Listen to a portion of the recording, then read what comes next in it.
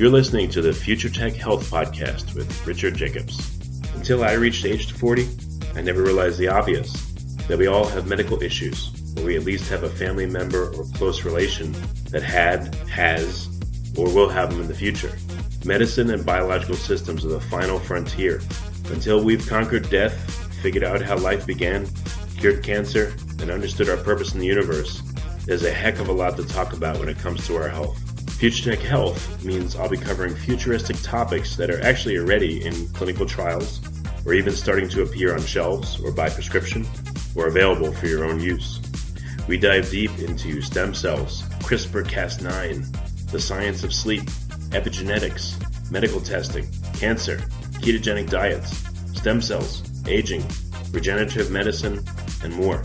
My goal for you, the listener, is to learn from these podcasts. You may very well learn something that may change the course of your life for the better, steer you towards a new career, or give you insight into addressing a serious medical problem. Remember, however, this podcast and its content is informational in nature only. No medical, tax, legal, financial, or psychological advice is being given. If you enjoy the podcast, please listen, subscribe, like, and share it with friends. Thank you. Hello, this is Richard Jacobs with the Future Tech and Future Tech Health podcast. And I have Adam Brown. He's the author of a book called Bright Spots and Landmines. And Adam, according to his bio, he was diagnosed with diabetes in 2001. He serves as a senior editor and columnist at Diatribe and head of diabetes technology and digital health at Close Concerns. And he writes an acclaimed column for Diatribe. It's called Adam's Corner, which brings actionable diabetes tips to over 1 million people since 2013, which is amazing. Adam writes and speaks extensively about diabetes and chronic disease, and he's recognized as a leading expert in diabetes technology. So, Adam, thanks for coming. Thanks for having me. I appreciate it. Yeah, if you wouldn't mind, tell me about what happened leading up to your diagnosis with diabetes, and was it type 1 or type 2? What some of the circumstance around it? Yeah, so I was diagnosed with type 1 in 2001. I was 12 years old.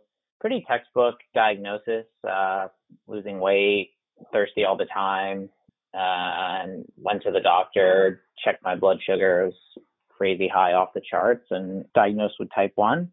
And, in 2001, the tools were not even close to as good as we have now. So I was on injections and finger sticks for about a year, got on a pump, and I think I was kind of a typical teenager in terms of coping with diabetes. It's really hard to grasp the long-term nature, which is of diabetes, doing all this short-term sacrifice in terms of eating and taking care of yourself and figuring out the insulin injections for nothing to happen long-term, basically. I think that's really hard for a teenager to wrap your head around. And, when you're only getting 3 or 4 finger stick data points a day, you're not really learning what is working and not working and how to titrate insulin. And insulin is just a really difficult drug to figure out the dosing and timing of. So I would say we did the best that we could, but as a family and as a person with diabetes, but I was by no means achieving optimal outcomes.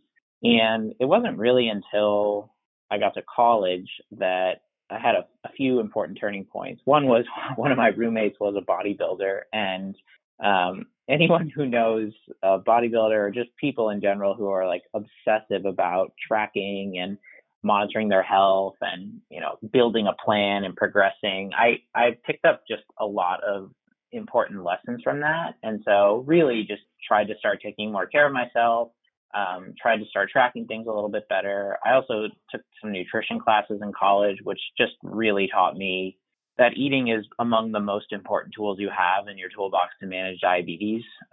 Certainly in type 1, and in type 2, it's probably the most important. And so it was funny because when I was diagnosed, I was told you can eat whatever you want as long as you take insulin for it, which many people with type 1 are still told today.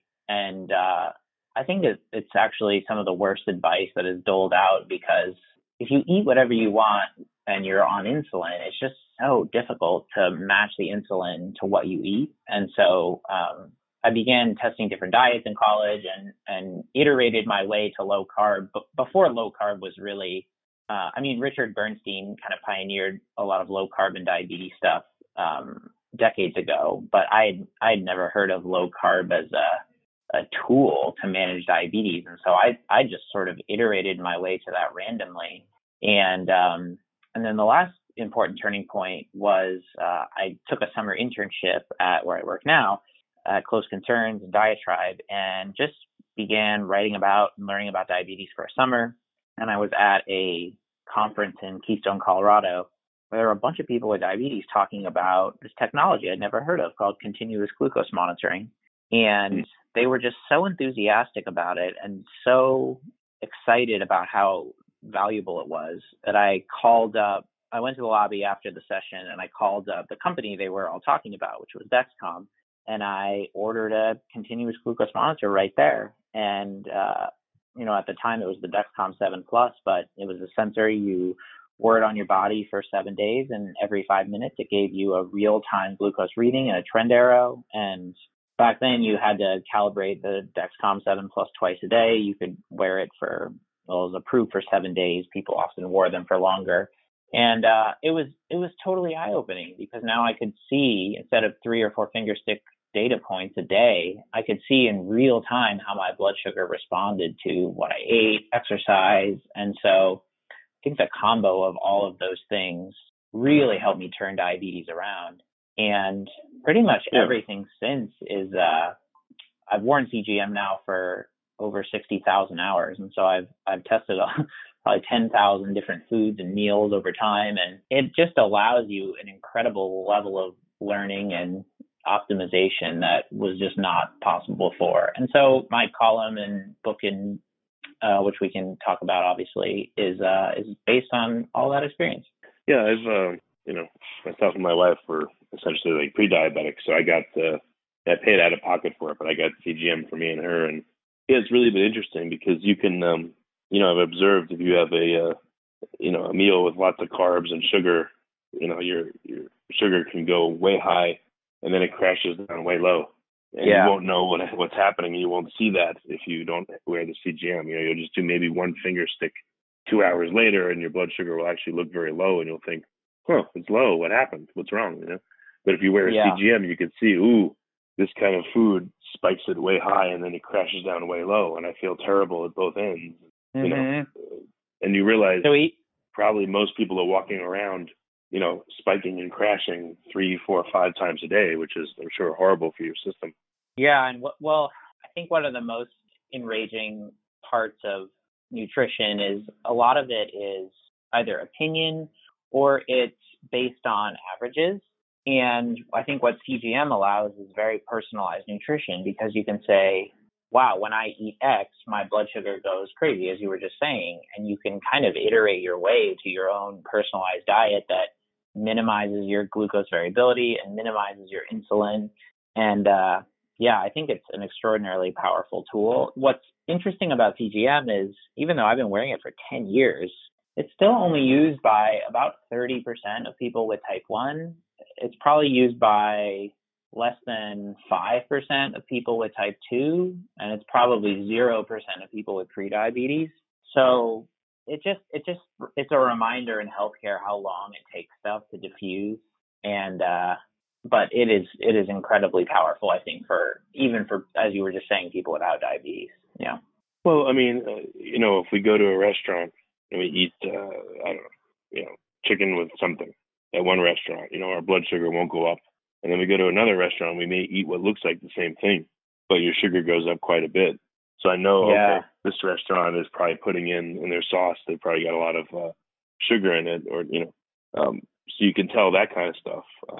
I've also noticed if you have, let's say a bad meal early on in the day, it kind of aggravates, I don't know what's going on, but it kind of aggravates, I guess, my insulin response and my wife's, because subsequent meals that normally wouldn't trigger an insulin response do more so.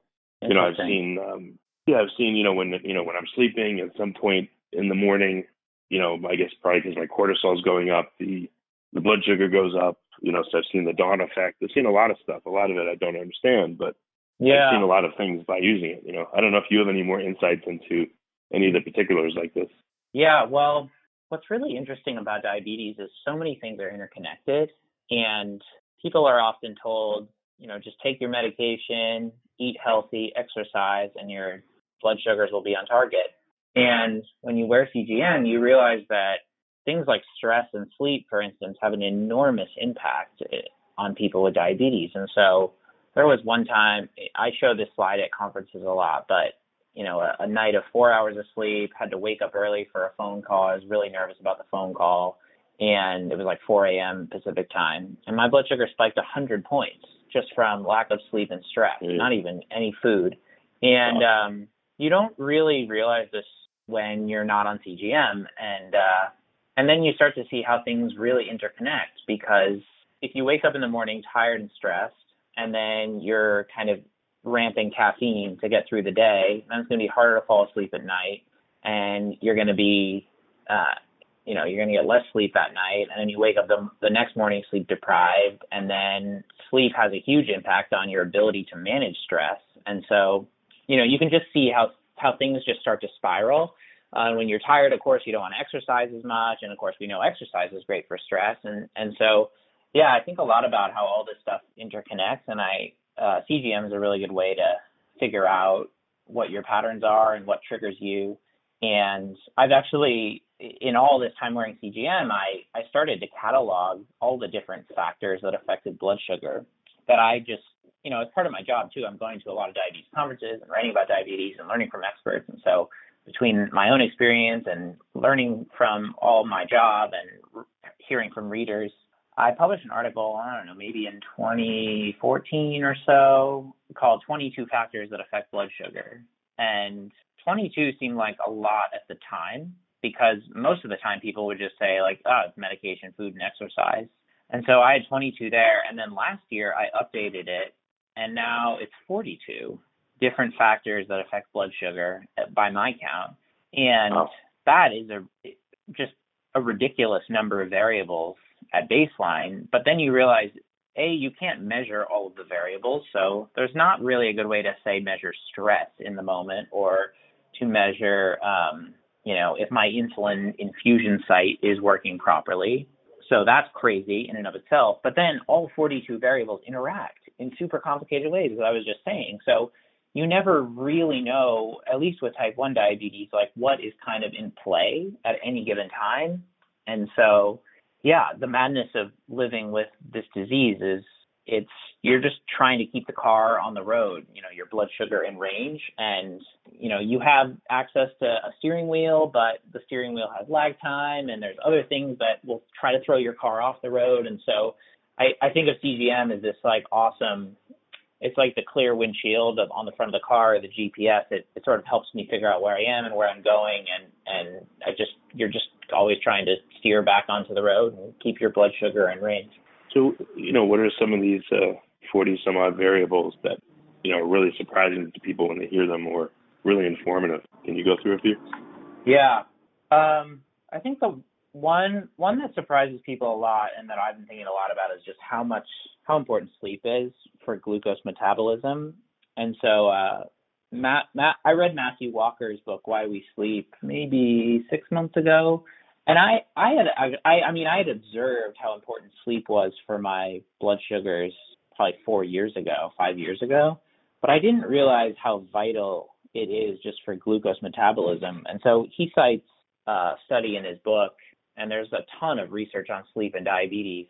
If you take a group of people and you sleep deprive them, say 4 or 5 hours a night, within a week they will look like they have prediabetes, even if you haven't changed anything else. And sleep affects both your sensitivity or resistance to insulin, but also how much insulin is secreted. And so it actually affects both sides, in someone with prediabetes or type 2, like kind of both sides of the glucose metabolism equation. So I think sleep really surprises a lot of people, and there's a whole chapter in my book about sleep, and I'm working on a new book, and I think sleep is way more important than even I appreciated 3 or 4 years ago. Some of the other ones, caffeine can increase blood sugar, so I find this is especially true with type 1 diabetes. If you're sleep deprived and stressed, and then you stack caffeine on top of it, you get just at least I do, I get a really big increase in blood sugar. And, if you don't have diabetes, I think caffeine is probably not as significant, but caffeine surprises people. I think, I have separate factors for carbohydrate quantity, carbohydrate type, fat, and protein. All of those impact blood sugar a little bit differently. And so obviously the more carbs you eat at one time, the higher the glucose spike, generally speaking. The type of carbs also matter. So, 60 grams of carbs in orange juice format versus, 60 grams of carbs in pure fruit, totally different blood glucose spike. The more liquid, the more sugar. So when you say totally different, what's the direct comparison? Like if you had apple juice versus an apple, and what were the number differences? Or orange? I haven't tested that specifically, so I don't know how significant the difference is. But generally speaking, like if it's in liquid form and if it's liquid sugar, like it's going to be a rocket ship, and generally anything with a little bit of fiber in it or in in its more whole form is a slower spike. I don't know. There is some research suggesting that you and I might have totally different glucose responses to the same food. And so that's actually another factor, which is just the personal microbiome. And so this guy, Aaron Segal, has done some interesting research with CGM and microbiome, giving people a list of standardized foods, measuring their CGM responses, and then he's found pretty strong correlations with different microbiome profiles. So this going back to this notion of personalized nutrition, it might be that if you have 30 grams of orange juice and I have 30 grams of orange juice, and then you have 30 grams of an orange and I do, we might have different glucose responses to those exact same foods. So yeah, I don't have a great answer to your question, in part because it might depend on the individual. But again, coming back to why CGM is such a neat tool is you can kind of start to measure this stuff for yourself. And then when you talk about spikes or roller coaster or up and down or big movements, what is big, what is not big? Like, for instance, if I'm a normal person and I don't have prediabetes or diabetes and I eat a meal, where should my blood start? Where should my blood sugar start? What range and what should it go to? And I'll know, okay, not bad versus bad. And I can give you some numbers I've seen, but that's you. Yeah, so for the most part, someone without diabetes is going to stay in the range of 70 to 140, and you might spike to, 130, 140 after a meal. But, if you're getting well above 140 consistently and staying there, that's pretty high. Someone with a functioning pancreas, so the pancreas works really well until it doesn't. But typically someone without diabetes is going to stay in that range and hover around 100 throughout the day. So this was actually tested for with a modern CGM, the Dexcom G6. There was a presentation at a conference in Europe last fall. And people, I'm just pulling up the data, average glucose was 99, standard deviation 17, and time in the range of 70 to 140 milligrams per deciliter was 97%. So this was a group of people without diabetes. So that's, a 100-point swing, for instance, would be a pretty big up and down. And 70 to 140 is the range that I try to stay in with my diabetes as well, because that's just where I feel the best. And but the target actually for someone with diabetes is to stay within 70 to 180. And they're still debating what the target should be in terms of percent time in that range, but it's probably going to be 70% is the goal for people. And you can see that's actually quite far from what someone without diabetes would experience. And part of that is because the tools for dosing insulin make it pretty challenging. And also, if you eat whatever you want and then try to kind of match insulin to that, it's just very difficult to keep your blood sugar in range. Yeah, no, dosing with insulin, I'm sure is very hard. It's like a car that is very sensitive to oversteering. You're drifting to the left, give it insulin, you go way to the right. Now you're going to go way to the left, way to the right. I'm sure, unless your diet's really good, it's hard to control, even with insulin, or especially with insulin for type 1s. Yeah, it is. The craziest thing about insulin is if you inject or pump insulin and take a dose of insulin for a meal, there's actually quite a lag time in terms of injecting or infusing that insulin and then your blood sugar actually changing. And so, you don't really see any impact for 20 or 30 minutes, and you don't see a peak effect until about 60 to 90 minutes, and it doesn't finish working for about 3 to 4 hours. So imagine, again, the car analogy, turning the steering wheel, nothing happens for half an hour. Most of the movement happens between 60 and 90 minutes after you steer, but there's still some steering going on 3 or 4 hours later.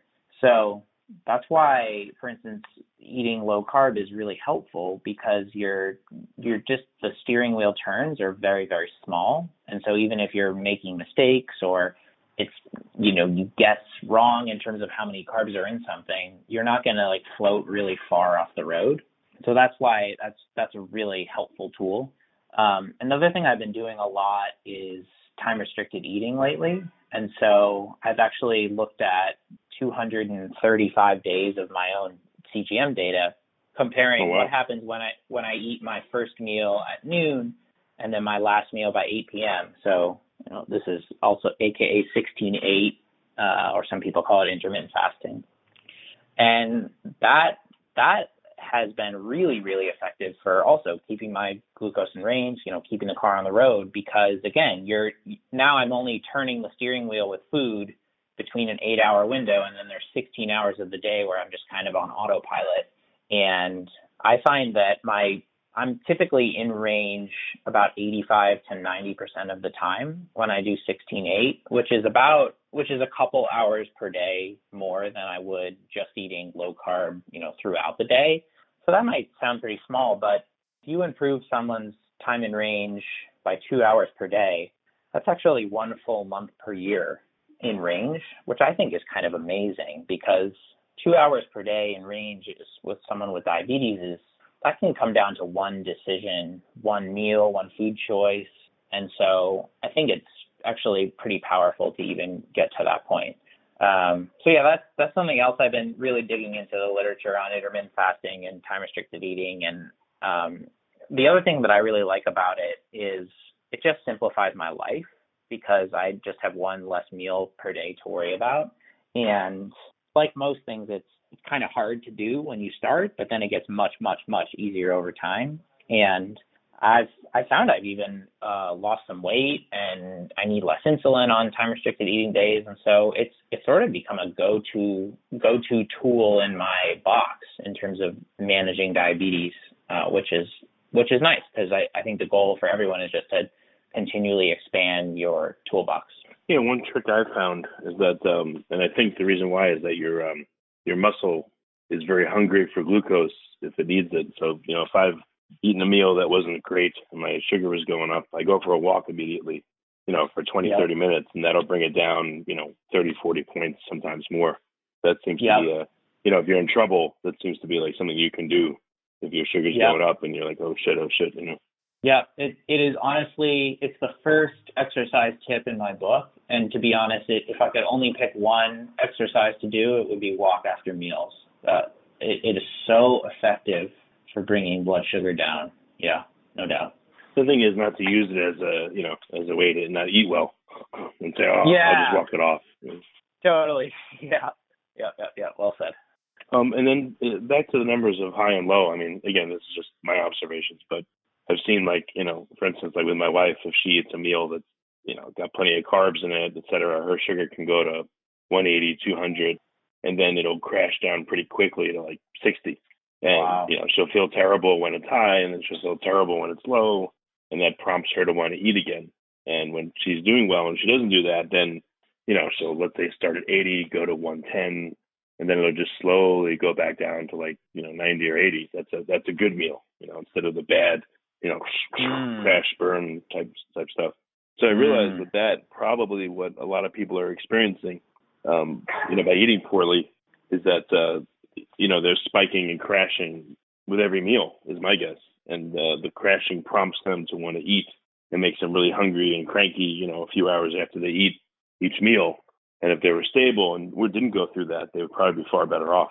Yeah, totally. And I think, one of the funny things about nutrition is it's so polarizing right now. And the funniest thing that I think is often missed is, if you're on a low calorie diet, often that is also a low carb diet in terms of what the average person might eat. If you're on, or if you're on a healthy, vegan or vegetarian diet, that's probably, if you're doing it right, it's also a low sugar diet. And so I think what's interesting about a lot of the evidence-based nutrition approaches is they do just reduce. It's about eating whole food. It's about reducing sugar, and both of those things are going to reduce what you just described, which is this massive spike that you get from refined grains and sugar, and then a crash, and then the desire to eat more. And so, I think about that a lot, and I hope the nutrition community and field starts to use CGM more, because I think we'll see very big differences between people and between different diets and then between different foods. And again, it's all toward this goal of helping people personalize and figure out what foods and meals work for them. Yeah, it seems like insurance, doesn't want to pay for CGMs. They are expensive.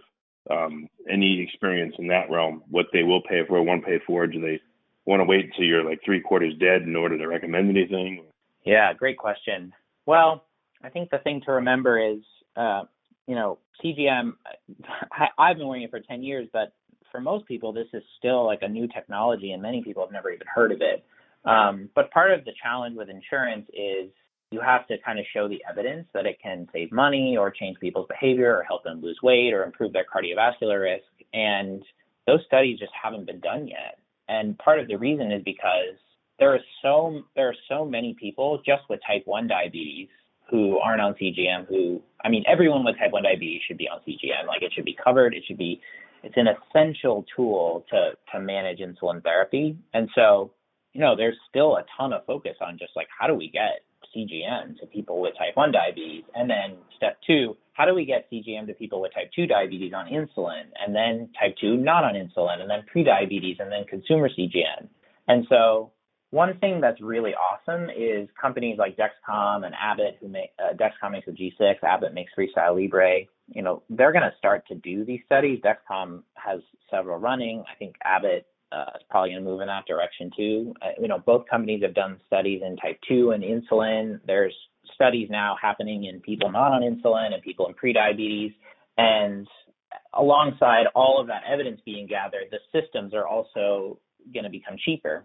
And so Abbott's FreeStyle Libre is the most affordable CGM if you're paying out of pocket. It's, some people debate whether it's a CGM because it doesn't send the data from the sensor to the phone or to the receiver continuously, but it does continuously collect your glucose information. And then you actually manually scan the sensor with a reader or with your app, and you get your real-time reading and trend arrow and your recent history.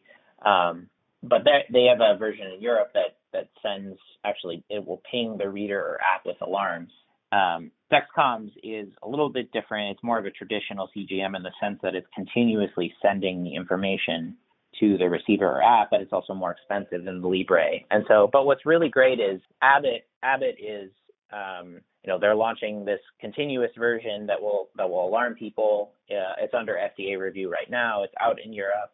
And then Dexcom, and so they're kind of trying to bring their features in terms of continuous data transmission up to Dexcom, and then Dexcom is working to make CGM much less expensive. And so they're working with Verily, which is a division of Google Alphabet, and they're making a fully disposable CGM that's smaller than the Libre.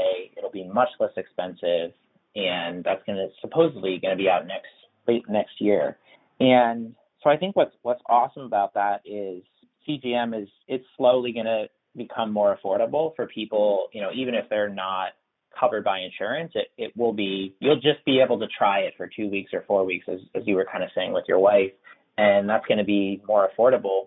And I hope what we'll eventually see is you won't need a prescription to get CGM, so that you can just go to the pharmacy and pick up a CGM and put it on and wear it for 2 weeks and learn what you can and get data. And I think that feels inevitable to me, only because you can do that with a glucose meter right now. Yeah, even wearing one for, the G6, what we use, for 10 days, essentially. I mean, even that tells you a tremendous amount. Even doing it once ever will give you a big insight, but it's good to have reminders periodically.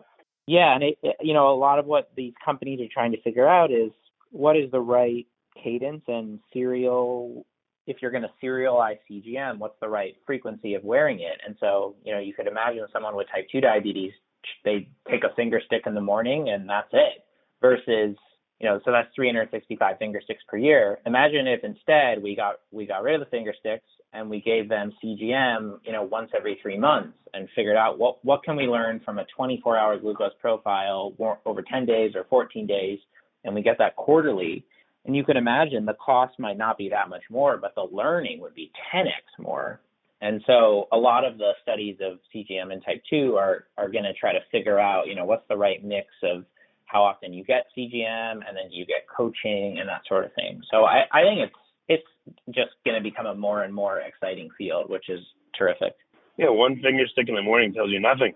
It tells you nothing about how you've eaten. I mean, maybe your HbA1c kind of tells you, but you could have a finger stick in the morning and your fasting could be 105, and then you eat horribly all day and you have 4 or 5 spikes, and then maybe you just don't eat for a while before you sleep, and then your fasting goes back down to 105, but it missed everything that happened the whole day, all that stuff. So it doesn't seem to be very helpful at all. Yep, totally agree. Yeah, I mean, with the CGM, you could also play this game. You could gamify eating. Let's eat this, and I kept my sugar just at 100. Awesome, I won. Versus spiking. I mean, the whole thing can. The feedback it gives you is really great. You can see when you're having something good and not having something good, and you may think, oh, I'm just having a little bit of this and that, but it affected my sugar tremendously. All right, I can't do that. I'm not doing as well as I thought I was. These are some of the examples. Yeah, it's awesome. I think it's funny because CGM started out as a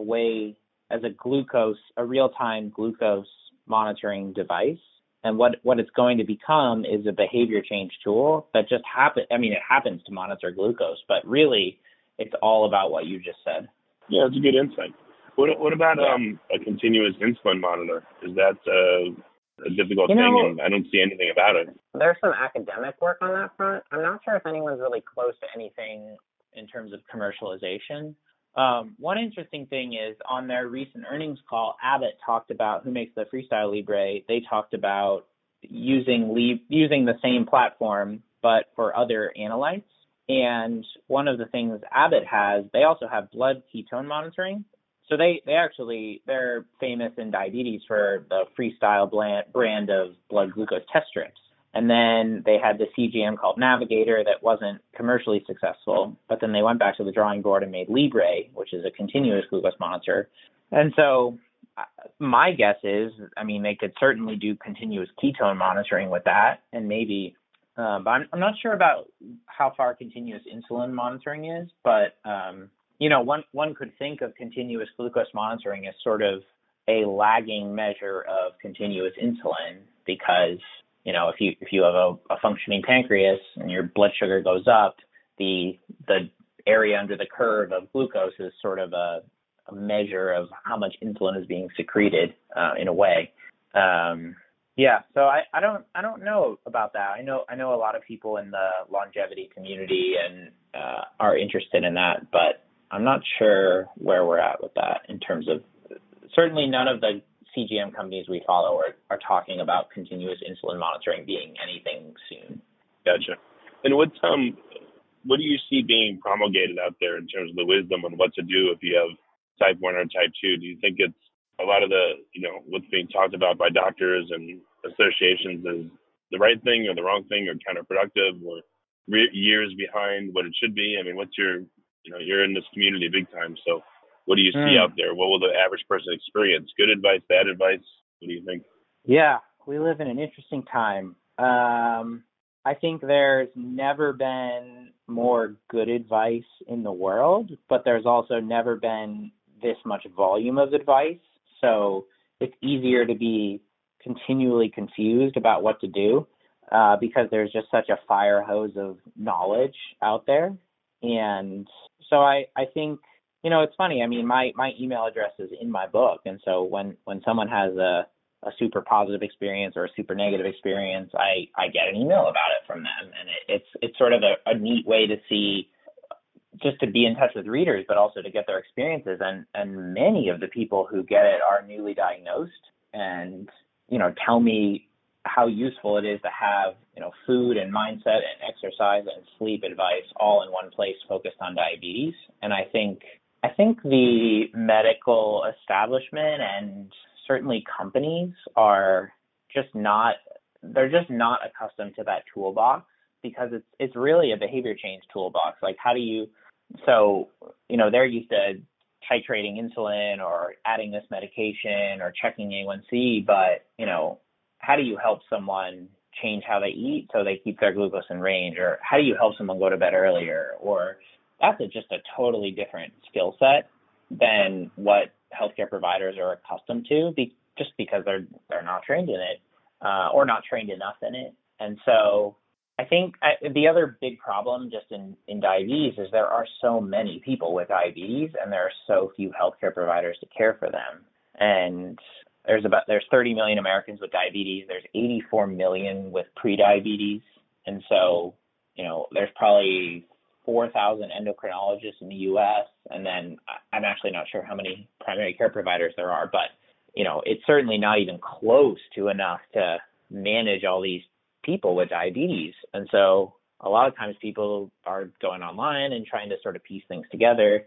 And, like I said, very few people have access to CGM right now. So their ability to learn what works for them it's going to grow over time, but it's not that high right now.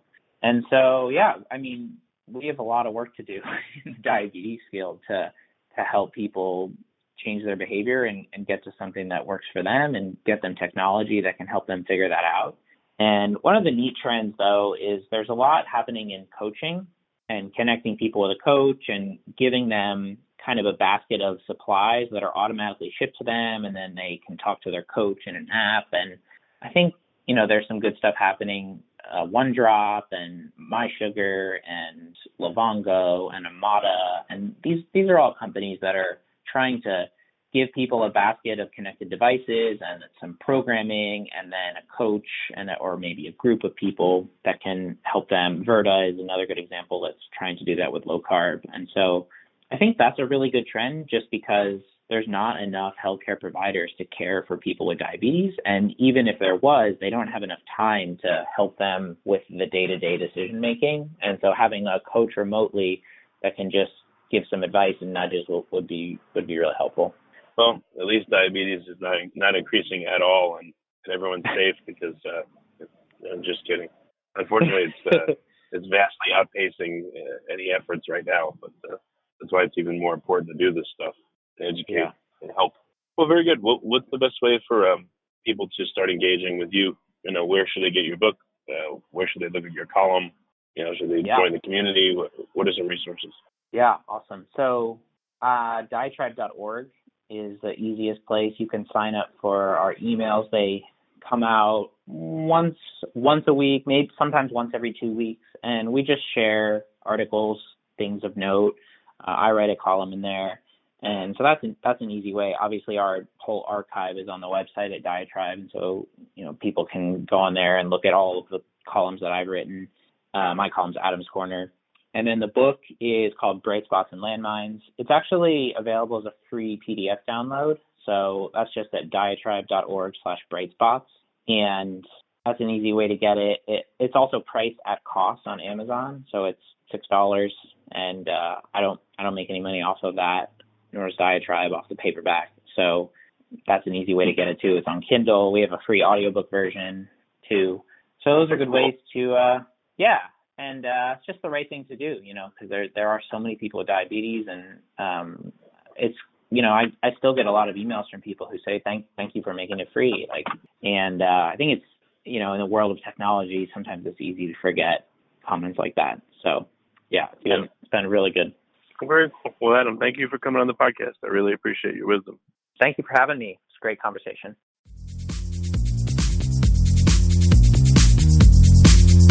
You're listening to the Future Tech Health Podcast with Richard Jacobs. Until I reached age 40, I never realized the obvious, that we all have medical issues, or we at least have a family member or close relation that has, or will have them in the future. Medicine and biological systems are the final frontier. Until we've conquered death, figured out how life began, cured cancer, and understood our purpose in the universe, there's a heck of a lot to talk about when it comes to our health. Future Tech Health means I'll be covering futuristic topics that are actually already in clinical trials, or even starting to appear on shelves or by prescription, or available for your own use. We dive deep into stem cells, CRISPR-Cas9, the science of sleep, epigenetics, medical testing, cancer, ketogenic diets, stem cells, aging, regenerative medicine, and more. My goal for you, the listener, is to learn from these podcasts. You may very well learn something that may change the course of your life for the better, steer you towards a new career, or give you insight into addressing a serious medical problem. Remember, however, this podcast and its content is informational in nature only. No medical, tax, legal, financial, or psychological advice is being given. If you enjoy the podcast, please listen, subscribe, like, and share it with friends. Thank you.